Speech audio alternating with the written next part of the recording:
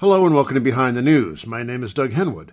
The usual two guests today. Joseph Darda will talk about the role of the Vietnam veteran in consolidating an aspect of white identity. And Joshua Adams will talk about what's at stake in the critical race theory debate and what the world might look like if the haters got their way. First, veterans. White men are often considered exempt from practicing identity politics. It's the concern of all those other people. We're the norm, they're the exception.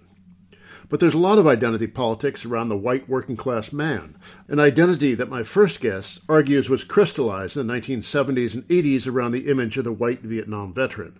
It was in no small part a reaction to the black and feminist movements of the 1960s, which challenged the status of a demographic that once saw itself as the very embodiment of Americanism. Musicians like Bruce Springsteen and filmmakers like Martin Scorsese did a lot of this ideological work. How and why this happened is the subject of Joseph Darda's new book, How White Men Won the Culture Wars, A History of Veteran America, just out from the University of California Press. Darda is an associate professor of English at Texas Christian University. His previous book is Empire of Defense, Race and the Cultural Politics of Permanent War. About 4.5 minutes into the interview, Darda stumbled over the name of the historian Matthew Fry Jacobson, the author of Roots 2, White Ethnic Revival in Post-Civil Rights America, a memory lapse for which he apologizes. Joseph Darda. Towards the beginning of the book, you write about Erik Erikson and the origin of the concept of identity as a psychological concept. And he was trying to draw some connections between the individualized realm of psychoanalysis and the larger realms of history and society. You could consider him, in some sense, one of the roots of identity politics, how we have come to call it. Could you talk about Erikson and how he fits into this story? Yeah, absolutely. Erikson is an interesting figure because his 1950 book that he's best known for, Childhood and Society, is, as you say, in many ways, the origin of the kind of the politicized notion of identity that is sort of all around us today. He introduced this concept of the ego identity grounded in a cultural identity, that what was central to sort of the health of one's identity and one's self-perception was the way in which their sense of their individuality fit into a cultural context. And what is often overlooked in Erikson's story and how he came to write Childhood and Society in 1950 that really established him as perhaps the most famous developmental psychologist of the 20th century was that he first arrived at it by working with veterans of World War II at a clinic in San Francisco while he was affiliated with UC Berkeley.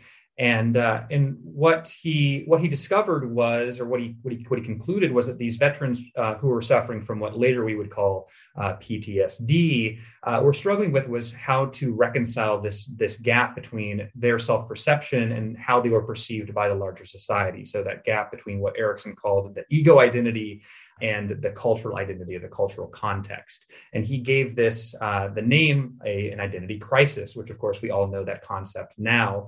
When later, biographies were written of Erik Erikson, one of them is titled, for example, Identity's Architect. So he is perceived by many as one of the sources of this concept of identity. And in the context of the book that I researched and wrote here, it's significant to me that identity, as it was redefined in the post-World War II context, has its origins in the way we were thinking about white veterans of a world war. And around this time, when people on campuses in youth culture generally were reading Erikson and developing what would become identity politics, that was sort of a grounding, one of the grounds for feminism and Black Power and all the more familiar forms of identity that have come down to today. But at the same time, there's emerging a sense of white ethnic identity. And I've written on the WASPs, so I approach this idea with the idea of the ethnics trying to take away some of the WASP claim to dominating white identity. But then we also saw a bunch of neocons emerging, too, at this time. The Eastern European, mostly Jewish, former leftists who moved right, a lot of it over black militants and feminism. So how does the emergence of ethnicity fit into your story? Yeah, absolutely. And, ethnicity is a complicated concept, and one that has its origins, earlier in the 20th century, as a way to try to debunk the eugenics movement and the rise of the Third Reich. Part of it was built around this concept that Jewish people constituted an ethnic group and not a racial group, and so this was a kind of argument that was used against fascist regimes arising in the 30s. But it takes a very different form in the wake of the Civil Rights era, during the Civil Rights era, which is that one of the famous moments that I think we can look at in the post-civil rights era is the airing of Roots in 1977, one of the biggest moments in television history.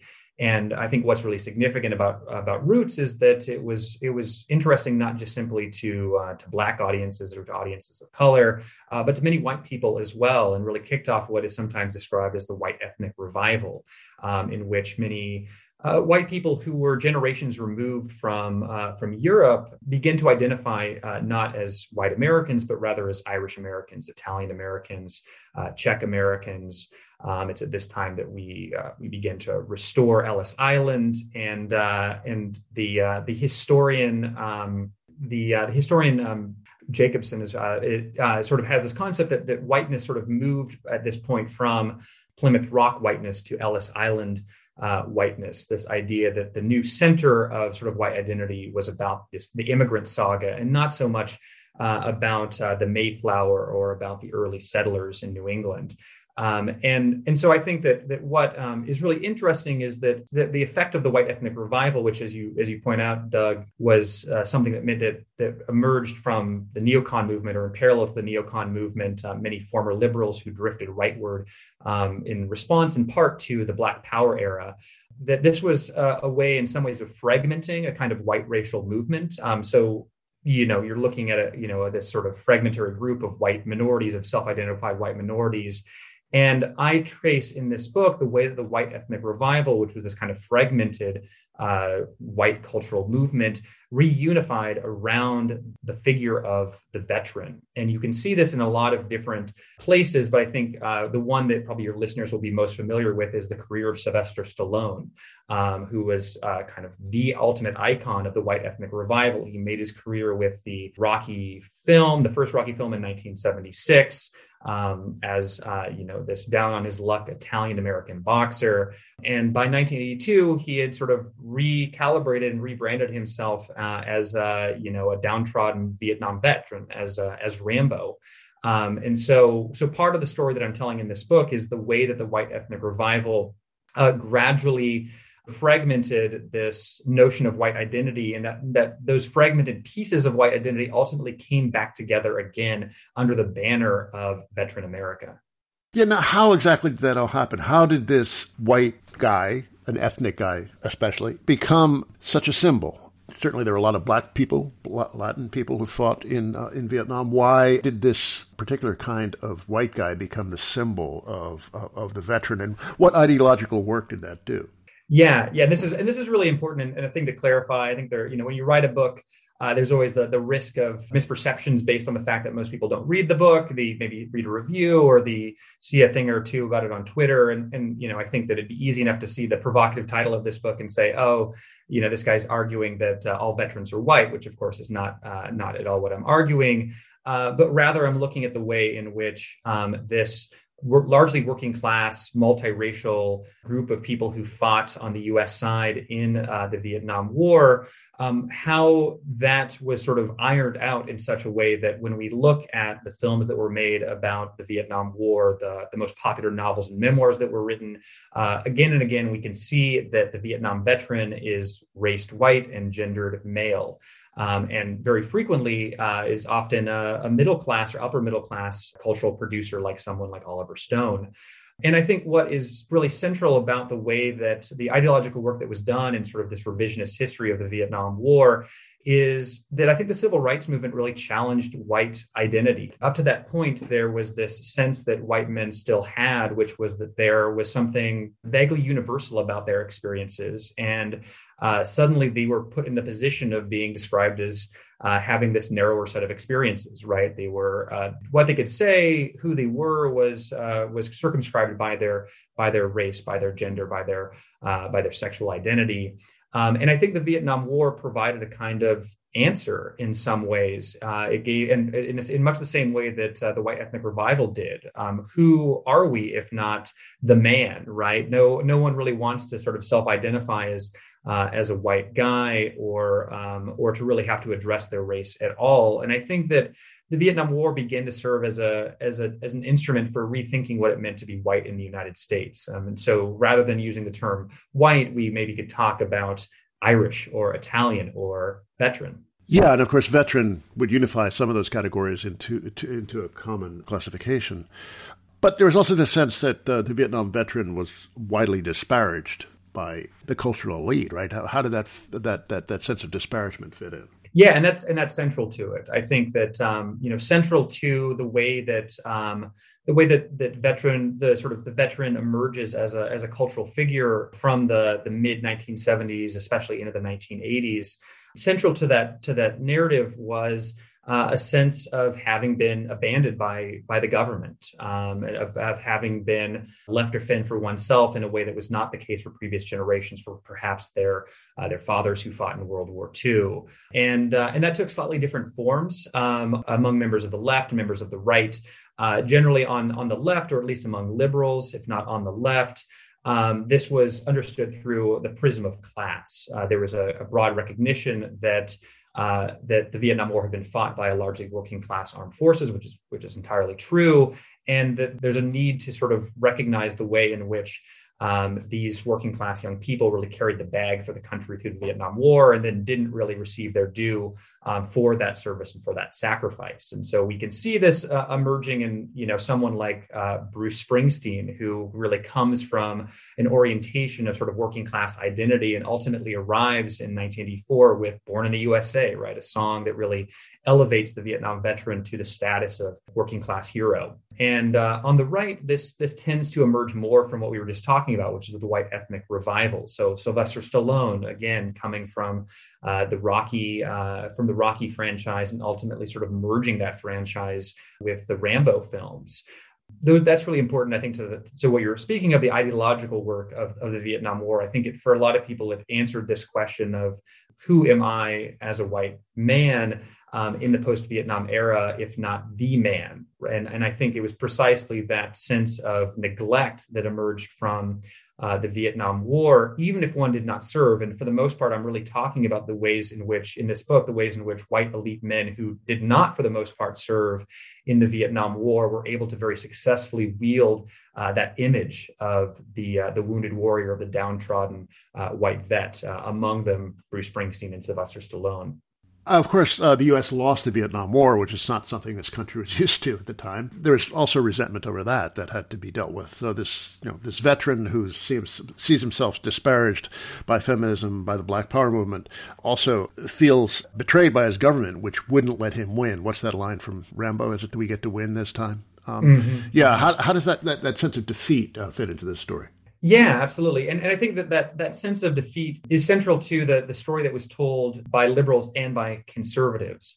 So that in many senses, what I'm suggesting here is that energies that might have been poured elsewhere into, for example, a class struggle on the left, were rerouted into a racial project. And it was precisely because there was this sense of defeat that emerged in the wake of 1973. There's a downturn in the economy. We're obviously going through a huge transitions in terms of the nature of work and labor in the United States. And I think that the Vietnam War often provided a kind of simple explanation for the hardships that were being experienced by especially a lot of white working class men who were the children of working class men who found a foothold in the middle class that now seemed out of reach to them. And so I think that a lot of that sense of, in some cases, justified grievance that was felt in the mid to late 1970s and into the 1980s that could have been channeled in more progressive directions was ultimately incorporated into and folded into this project of white reunion around commemoration of the Vietnam War. I'm speaking with Joseph Darda, author of How White Men Won the Culture Wars, just out from the University of California Press. You write about several genres of art, popular art, and some are ambitious than popular art. One of the things I was really struck by was the origin of creative writing programs in educating veterans, the origins of creative writing in the veterans' experience. How that come to be, and how does that figure in? Yeah. And this was part of the book that was fun for me to explore. Kind of, it was a fantasy for me to explore because I'm a college professor in 2021, and so I'm used to just trying to cling to whatever budget remains available to my English department. But this story goes back to the mid to late 1940s in the wake of the GI Bill. And this is a period of huge growth for American universities, especially public universities. And so programs are being built, departments are being added, and among them are creative writing programs. There had really only been one creative writing program, the program at the University of Iowa prior to World War II. And so these new creative writing programs were really built on GI Bill money. And for that reason, many of these creative writing programs really catered early on to veteran students. And in particular, they saw writing as a form of therapy in some ways, that it was useful to write about the war experiences that perhaps these men didn't feel comfortable talking about in other contexts, that the creative writing classroom, the creative writing workshop could be a space for exploring those experiences. But as many people know, and as the political scientist Ira Katznelson documents best in his book, When Affirmative Action Was White, the GI Bill benefits were not equally distributed. They disproportionately benefited white men. And so those early creative writing classrooms were dominated almost entirely by white men who were all trying to write kind of in the vein of Ernest Hemingway, whose fame was at its heights then.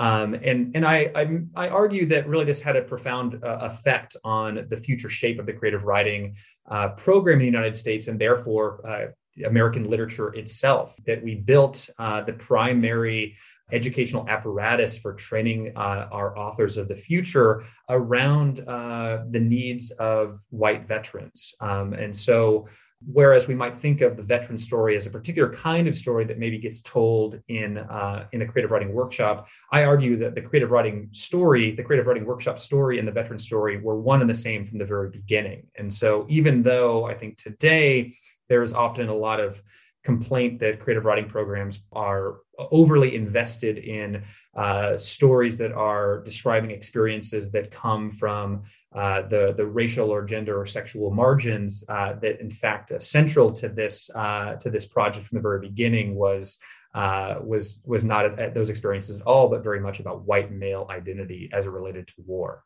And that's the kind of identity politics that doesn't attract the criticism of the people who normally criticize identity politics. Yeah, it sort of flies by unseen for the most part, because we don't tend to associate what we might call identity politics with white men. And now back to the ethnicity story. The 70s were when Hollywood discovered ethnicity. We had directors like Scorsese, for example. So he had his gangsters, his New York gangsters, but he also had Travis Bickle, the veteran taxi driver. What's the importance of veteran status to the Bickle story? Yeah. This is something that really fascinated me as I begin to sort of dig deeper into this story, which is that the new Hollywood era, which we often think of as sort of kicking off in 1968 or so, amid the Vietnam War. It found a lot of its early energy, as you point out, in stories about white ethnic minorities, and especially about sagas of European immigration to the United States. And Martin Scorsese is a great example of this. He often describes himself as being from, Italian America, that his stories were stories of white ethnic stories that had not been told before, at least not in a big budget form by Hollywood. And that was really how he began his career with films like Mean Streets, which is probably the first film where he had some commercial success. And subsequently, he turned to, like many of the sort of new Hollywood directors did, from the story of the white ethnic to the story of the downtrodden white vet. So Taxi Driver in 1976 is, another breakout film for Martin Scorsese. And the protagonist, Travis Bickle, is a troubled veteran. Early on in the film, it is suggested that perhaps he is Jewish, but that ethnic identity is kind of left unspecified. He's asked when he's interviewing for a position as a taxi driver whether he will drive on Jewish holidays, suggesting that perhaps the name Bickle perhaps is a Jewish name. That's left unidentified, and from there on out, we understand his, the foundation of his identity and his trouble is not being an ethnic identity, but rather a veteran identity. And if we look at other major filmmakers of this era, we see many of them making the same transition from films about white ethnics to films about Vietnam veterans, and often they're deploying many of the same tropes, the same narrative moves to tell stories about veterans as they once did about white ethnics. So we could also talk about Francis Ford Coppola, who, of course, has this huge successes with the Godfather films, and then he moves on to make Apocalypse Now, and this sort of happens again and again. Of course, Michael Cimino's The Deer Hunter kind of is the perfect blending of those two things. A Russian American community that gets mired in the Vietnam War, and so I see sort of this kind of gradual transition among the new Hollywood filmmakers of this era, moving away from stories about white ethnics into stories about Vietnam veterans, but really carrying a lot of the tropes and ideas of the white ethnic revival forward and into their representations of Vietnam veterans. Now, as with many popular cultural products, the politics can be ambiguous so that people on the left and people on the right can see what they want to in them. Springsteen, who is born in the USA, sounds superficially like a patriotic anthem, and Ronald Reagan tried to appropriate it as one, is also a critique of what happened to the veterans when they came home and found the factories shuttered and no help available for their shattered minds and bodies. What about the political valence of this stuff? I mean, it can be ambiguous and be appropriated by almost anybody in the spectrum. Yeah, that's absolutely right, and I think that part of the usefulness of that image is precisely its flexibility, and it's for that reason that both Reagan and Mondale would want to claim Bruce Springsteen as a kind of character witness in the 1984 presidential campaign. And you're precisely right. I think especially with popular music is a great example of this. Whereas people who hear in Springsteen a complaint about the way that the working class has been left behind in the emerging sort of post-industrial economy, they're often listening to the verses.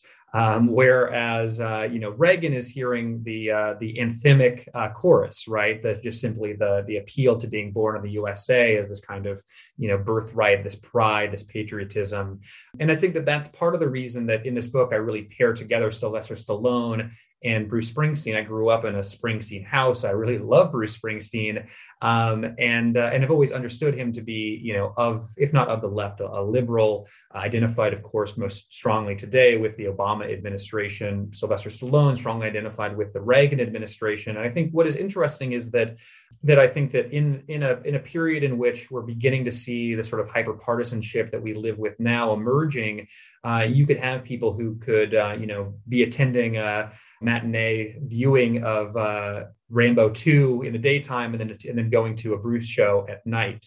And I think it does have to do with that sort of malleability. What is the story that you want to take away from a Springsteen song or from a Rambo film? Towards the end, you write some about Donald Trump and his Make America Great Again slogan. Part of what he is looking at, the lost period of innocence, I guess, would be, 1955, 1960, before the cultural rebellions, before the loss in Vietnam. How does that white veteran figure into Trump's psychological bill of goods? Yeah, and that's a really important question. I left Trump to the last few pages because I don't want him to take up all the oxygen in the book, but certainly I think his successful presidential run in 2016, I think, brought a lot of what I'm talking about in this book to the surface. And If I can just cite, one of many moments I could cite in his presidential run, you and your listeners may recall a moment early on in his campaign when he criticized John McCain at a conservative forum in Ames, Iowa. He said, John McCain is not, from his perspective, a war hero because he was captured. And when he was invited to retract this statement, apologize to John McCain, he said, no way. That John McCain is no advocate for veterans. He's not done right by veterans. I, Donald Trump, am the best voice of veterans. And this was a moment when political commentators on the right and the left thought that his short-lived political career was over, that he touched the third rail. There was no coming back from this. And I remember hearing him say that and thinking, that I wasn't surprised, that I wasn't shocked by it, but I also couldn't have told you why that was. I couldn't have told you why it made perfect sense somehow that Donald Trump would be more successful at wielding the image and the idea of the veteran than John McCain, an actual veteran. And I think that has to do with what you alluded to a moment ago, Doug, which is that the Vietnam War in political discourse over the course of the late 20th century became a kind of shorthand for describing the changes brought about not by the war itself, but by the civil rights movements, the Black Power movement, the feminist movement, the anti-war movement. And so I think the Vietnam veteran and veterans ever since have sort of often against their will been turned into icons of a kind of anti-civil rights, anti-feminist, anti-war grievance that I think Trump really neatly captured in his 2016 presidential run in the way that he branded himself as a kind of candidate of the real America, which he also often described as veteran America. It's funny, and to close, we saw an instance just the other day, in that exchange between Matt Gaetz and Mark Milley, the chair of the Joint Chiefs of Staff, over critical race theory. And Milley, the nation's top uniformed officer, defending the importance of studying race and racism in American history, of reading things you don't agree with, and Matt Gaetz, and then, the Fox echo chamber, expressing outrage over the fact that a military person should talk about race at all. I mean, having written this book, did you have any thoughts watching that exchange? I did, yeah. I mean, and I think part of it is that in many ways, as the number of people in the United States who serve or have direct relations to people who do serve, I think that is often allowed politicians like a Gaetz to sort of manipulate the veteran as they see fit, to sort of use that image to their own political ends. Veterans are really politically unassailable in U.S. political life, and for that reason, very powerful. And so I think there was a lot of umbrage taken to this perspective being advanced by a military man, because there is this expectation that the military has been a reliable instrument of kind of batting back anti-racist positions, or even in this case, just simply advocating for a kind of openness to discussions about white supremacy in U.S. history. And so I think that was part of the reason that especially the Fox News contingent took this so seriously, because they've, I think, grown accustomed to being able to use the image of the veteran in the way that they see fit, just because that is a very small group of Americans now. And I think that it's increasingly a conservative group, in the post-draft era. And of course, the veteran is, as you point out, largely constructed as white, even though not in fact. Veterans come in all colors. Precisely, yeah, and that's another sort of thing that worried me about this book and writing it. Is that it's a multiracial working class armed forces that served in Vietnam and ever since. There are other historians have described this as the military safety net, right? That I think we all recognize that for many working class kids who want to pursue college education, sometimes the military, whether they're invested in whatever mission it's currently undertaking or not, see that as one of the only routes to education and to an ever more elusive middle class income. It's an important point to sort of keep in mind who is actually serving. And to what extent there is this kind of disconnect between the cultural image of the veteran, who is almost uniformly, again, raced white, gendered male, and the people who are actually serving in U.S. wars. I often, in promoting this book, have been asked about Spike Lee's Da 5 Bloods, his 2020 film about Black veterans of the Vietnam War returning to Southeast Asia. And I have other qualms with that film, but people will often cite as, well, doesn't this disprove the point that you're making? And I think it doesn't at all, because why is it took 50 years to make that movie? I think that's the real striking thing, is that it took us 50 years before we had a Vietnam War film that really centers the stories of Black vets. It's only one. And it's only one, exactly. All right, well, thank you. That was Joseph Darda, Associate Professor of English at TCU and author of How White Men Won the Culture Wars, just out from the University of California Press. You're listening to Behind the News on Jacobin Radio. My name is Doug Henwood, back after a musical break.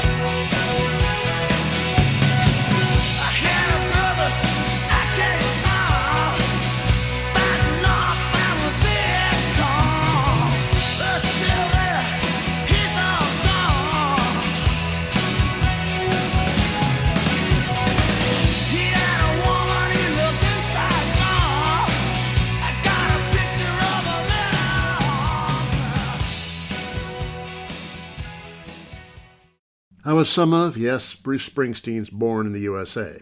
I struggled with its obviousness as break music after the Darda segment, but sometimes you just have to go with the obvious. Next, critical race studies, which has a lot of people with no clue about what it is up in arms. What's at stake in the fight? And what would the world look like if conservatives got their way and it were banned? However that would work. Presumably students would be urged to tattle on their teachers, which doesn't sound like an appealing prospect. Here with more is Joshua Adams. He's got an article on these issues in the Nation magazine's website. Adams is a staff writer at Color Lines and a former assistant professor of media and communications at Salem State. Joshua Adams.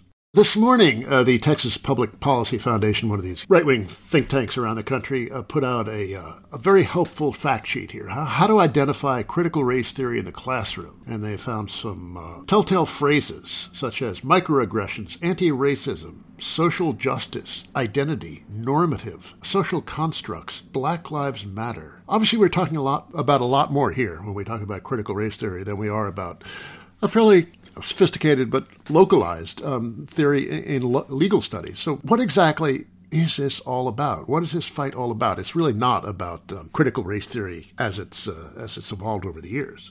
To kind of oversimplify it, this is the conservative front in a culture war, particularly as it pertains to anti-progressive ideas and policies. Critical race theory, when you actually think about the more technical definition, is actually not very controversial. It's a study of how law spanning over time, so like from slavery to Jim Crow, in between Reconstruction, how law has been in some cases, the infrastructure or at least the conduit for racial inequality. This isn't controversial by any means. I mean, any average person walking the street knows that there used to be, for example, Black fountains and white fountains, Black restrooms, white restrooms, restaurants such as so forth. Maybe a little bit tad more sophisticated, but still quotidian in terms of the knowledge of it. People know that there used to be like thoroughly legally segregated neighborhoods. So critical race theory is just tracing, to the extent that those laws no longer exist, whether their effects have been, and to the extent that things like this do exist but are more race neutral, what is happening. And so going back to you bringing up the Texas Public Policy Foundation, Part of this is a fight to define the word in any way that they want to, in terms of to drive up the negative connotation to it.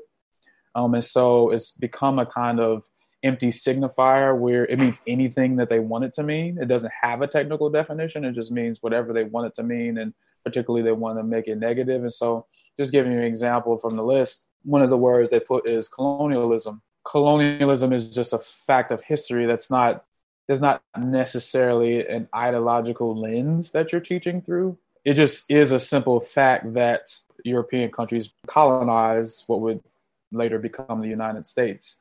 And so essentially, even if to kind of trace and use conservative logic, if you were to teach in class this historical fact, you would be teaching critical race theory. If you bring up the word colonialism, what it does, if you cover it in anything beyond the most superficial way, it makes white people look bad. And that makes people like the Texas Public Policy Foundation very uncomfortable. They don't want anything that makes white people look bad, either in the past or the present. Yeah, and again, I think that that's the heart of it. Part of it, too, is there's a contestation in terms of, like, again, the kind of culture war. Sometimes I even just kind of hate, even though I feel like the term culture war is descriptive, I also feel like it could force everything into this binary in terms of ideology, So it's like, liberals versus conservative type thing. But certain facts are just simply not ideological. Like it just is true that, for example, the Civil War was about slavery. But because conservatives have a different interpretation of it, to say that is the liberal thing to say, for example, even though that it was actually ideologically neutral. Part of this, too, and kind of speaking to what you were saying, is this idea that history is supposed to have a certain affect. Like history is supposed to make you feel good. History is supposed to inculcate a form of patriotism in you. And that's why we see a lot of conservatives say, for example, that they want to combat and again, quote unquote, liberal indoctrination with patriotic education. Words have to mean things. And so if indoctrination has a definition, as it has a technical definition that you can look up in a dictionary, such and so forth, then patriotic education would literally be one of the examples. I think they think it's true, though. So, they're just reciting truth, like, 2 + 2 = 4. But right. One of the tenets of critical race theory is that despite the advent of formal equality, the end of Jim Crow, and the end of formal discrimination, nonetheless, the effects of racism pervade American society still, despite what the laws say about formal equality before the law. And I suspect that's also what makes them uncomfortable. They don't even want to hear about that. Yeah, and I think part of this, too, is a kind of fight over the definition of racism. Conservatives, or at least people with, kind of conservative sensibility, are more prone to think that racism is an individual thing. It's kind of like an individual evil. It's very localized. It's very contingent. It's things that people do.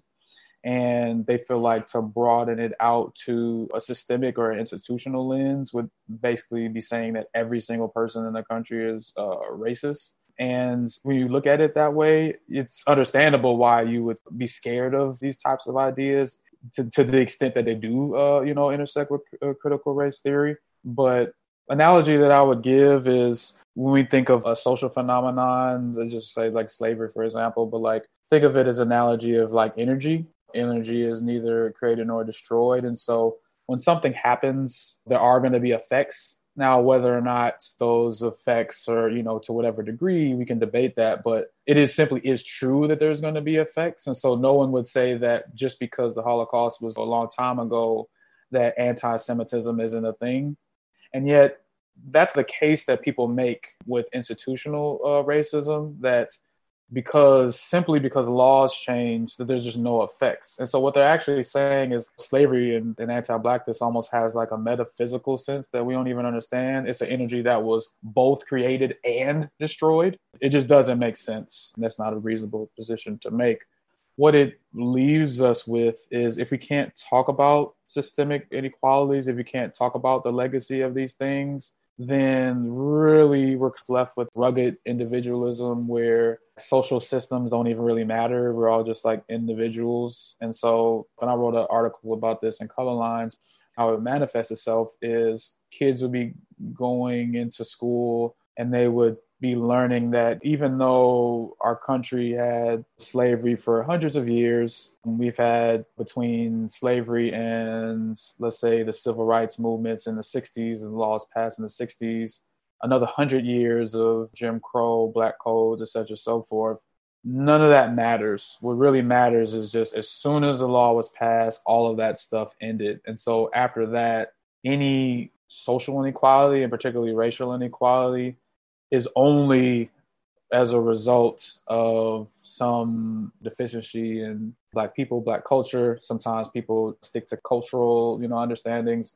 Obviously, the further you go right, people have a kind of idea that it's genetic. And so when you take out these ideas, it really just leaves people with the idea of like, and I'm being somewhat glib, but Black people suck and maybe they just should stop sucking so much. Pull up your pants. Right. Pull up your pants. They're acting as if, this is being taught, this CRT playbook is being taught in high schools across the country. But what actually do high school students learn about things like slavery, Native American history, manifest destiny, all that? Do they actually learn anything that would offend the sensibilities of these right-wingers? While I didn't teach high school history, I did teach high school English. So I have like some kind of somewhat experience in that setting. And obviously, like all of us have, experience as we, when we were students. My inclination, and at least from both my experience and thinking about the research, we don't learn too much about this stuff. One of the things that I saw is the Southern Poverty Law Center did a survey study in 2018, and they found that only 8% of high school seniors could identify slavery as a central cause of the Civil War. Wow, that's actually much worse than I would have guessed. Yeah, that's a terrible number.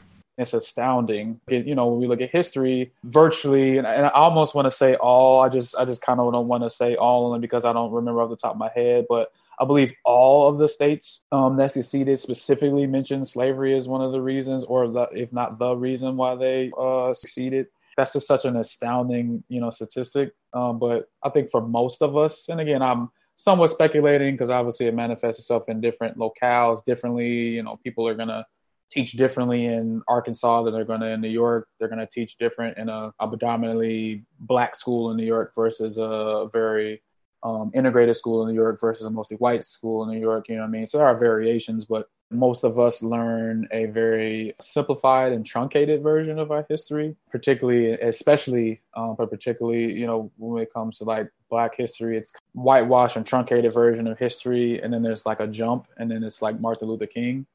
And even to the extent that we learn about Martin Luther King, we don't learn about his radical politics. We learn just kind of like one line from one speech about colorblindness. When you make history more about mythology than what actually happened, that actually has effects on people. So an example I would give here is like a lot of conservatives have actually cited Martin Luther King. He would be against critical race theory. This goes against everything that he stood for.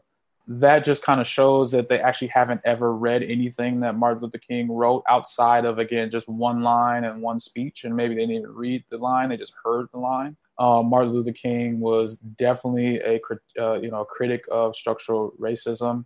He said that, the edifice that produces beggars needs restructuring. He felt that the biggest stumbling block to Negro progress was not the Alabama sheriff and I feel like I'm paraphrasing here, but not the Alabama sheriff or the KKK, but the white moderate. So he wasn't as, quote unquote, colorblind, as conservatives wanted to paint him as, at least in contemporary times. Again, if you don't know your history, you would know that at the time that Martin Luther King was, alive, and conservatives were extremely skeptical of him. They thought he was a communist sympathizer. They called him a race baiter. They called him an outside agitator. He was not popular amongst conservatives. It's one of the reasons why some of the biggest pushback against having a Martin Luther King holiday came from conservatives. It's totally dishonest, in my opinion. But it's in the extent that I'm even trying to extend some good faith. It's ignorant in the connotation of the word. It's literally, you don't know what you're talking about. I'm speaking with Joshua Adams, a staff writer for Color Lines. So let's turn to what you do in your article, which is imagine what the world would look like if Ted Cruz and the likes of the Texas Public Policy Foundation got their way and what they think of as critical race theory were banned from the schools. What would our world look like if that happened? The article is speculative and to a certain extent it's provocative, but I actually don't think that much would change, ironically. partly because, again, if you think about, please don't take this as an exact number, but I did some research on about how many elementary and high schools there are in the country. I think combined, there are about 400,000. In my experience as an educator and in my kind of like trying to look at these things as a journalist, honestly would be surprised if critical race theory was being taught in 50 schools. And I really would be surprised. Out of 400,000, I honestly would be like, oh my God, if it was being taught like formally in 50 schools. By no stretch of the imagination is critical race theory being taught prior to college. Most people would never hear that term except for, if it weren't for this moral scare. If conservatives got what they want, the biggest problem that they would run into, like just if we just entered the world tomorrow, no critical race theory, no 1619 Project, all the stuff that they want to get out of education is gone. They would have one problem, and the problem would be Black people. You have Black students that are sharing the classroom spaces with their children. And one of the kind of central tensions in, American history is the legacy of slavery, in the sense of our country, was founded on the ideals of freedom and equality at the same time that people were practicing slavery. And so there's a tension that I think that the Black student, the Black body, the Black person, the Black experience, the Black, et cetera, so forth, there's a direct contradiction that would bring. And so one of the negative effects that I wholeheartedly think is going to come from this is Black students are going to get the picture that they need to shut up. Like they shouldn't talk about their experiences. They shouldn't talk about their family history, et cetera, so forth, because someone in the class, maybe their teacher, maybe their classmate, et cetera, so forth, is going to say, oh, you're saying critical race theory, even though they're saying a fact, even though they're giving their experience, et cetera, so forth, especially as critical race theory has been defined as like anything that conservatives want it to mean, not necessarily whatever its technical definition is. It's funny that the right loves to make fun of progressives or people from marginalized or oppressed groups as big, snowflakes who are so sensitive that words are violence.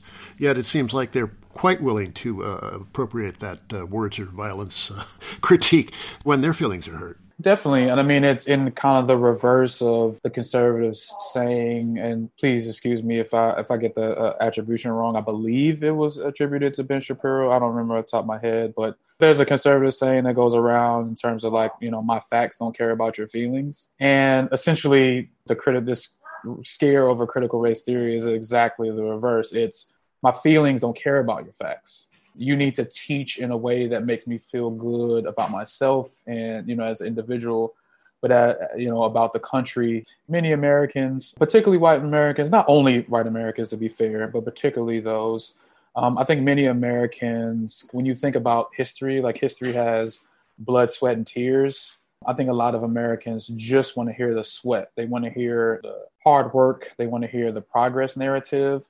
But they don't want to really hear about the blood and tears because, when people are thinking about history, they're thinking about their ancestors, they kind of situate that with their own identity. And, no one wants to be, quote unquote, the villain. I feel like that somewhat oversimplifies, historical stuff. A lot of things in history, things are evil, but a lot of things are also kind of like historically contingent. So there has to be somewhat of a nuance of it can't just be a talk about historical contingencies and, social factors and such and so forth, but it also can't just be a talk about a battle between good and evil. Teaching history is supposed to educate you so you can move forward and, not repeat the same things, or you can move forward more intelligently. And I think that this critical race theory, especially as people have been saying that it teaches white kids self-hate, I just kind of reject that on its face. I don't think it teaches white kids self-hate. Teaching history as if it's supposed to be a feel-good story, that's what inculcates in them an idea of like, oh, like history needs to make me feel good. And if it doesn't make me feel good, then that means it's, bad or liberal indoctrination or such and so forth. Again, to be somewhat fair without actually conceding what I don't agree with, slave masters were the villains in the story for slaves. Actually, I don't think that would be an oversimplification. So if we're going to do the kind of binary of villains and heroes, I don't think it's like really far-fetched for my great-grandmother to see the individuals and the institutions limiting her life and being anti-Black to her. It's reasonable for her to think that they're villains. But again, in terms of, that's like separate from just the teaching of history. I don't think that history is necessarily supposed to inculcate any feeling in you per se. It's just more so you're supposed to know what happened so you can understand the current, and then by understanding the current, you can move towards the future. Anything else actually is the hated word of conservatives. Anything else is indoctrination. To that extent, the irony is that as conservatives are lambasting liberal indoctrination, at the heart, what they want is conservative indoctrination. That was Joshua Adams, a staff writer for Color Lines and author of a piece on the critical race theory controversy on the Nation magazine's website. Adams cited the explicit mention of slavery in the Southern states' secession documents. Here's some more. All the Confederate states issued declarations of secession. 4 of them, Texas, Mississippi, Georgia, and South Carolina, detail their reasoning behind the move, and slavery was central to each. Mississippi's is the most explicit. It says, "Our position is thoroughly identified with the institution of slavery, the greatest material interest of the world. Its labor supplies the product which constitutes by far the largest and most important portions of the commerce of the earth. These products are peculiar to the climate verging on the tropical regions, and by an imperious law of nature, none but the black race can bear exposure to the tropical sun. These products have become necessities of the world, and a blow at slavery is a blow at commerce and civilization. That blow has long been aimed at the institution, and was at the point of reaching its consummation. There was no choice left us but submission to the mandates of abolition or a dissolution of the Union, whose principles have been subverted to work out our ruin." That's the end of the quote from the Mississippi secession document. It goes on like that for another 500 words, almost all of which are about slavery. That's it from me, Doug Henwood. Let's go with this, an ironic commentary on Springsteen by Father John Misty, an avatar of the singer-songwriter Josh Tillman. Till next week, bye. Is this the part where I get all I ever wanted? Who said that? Can I get my money back?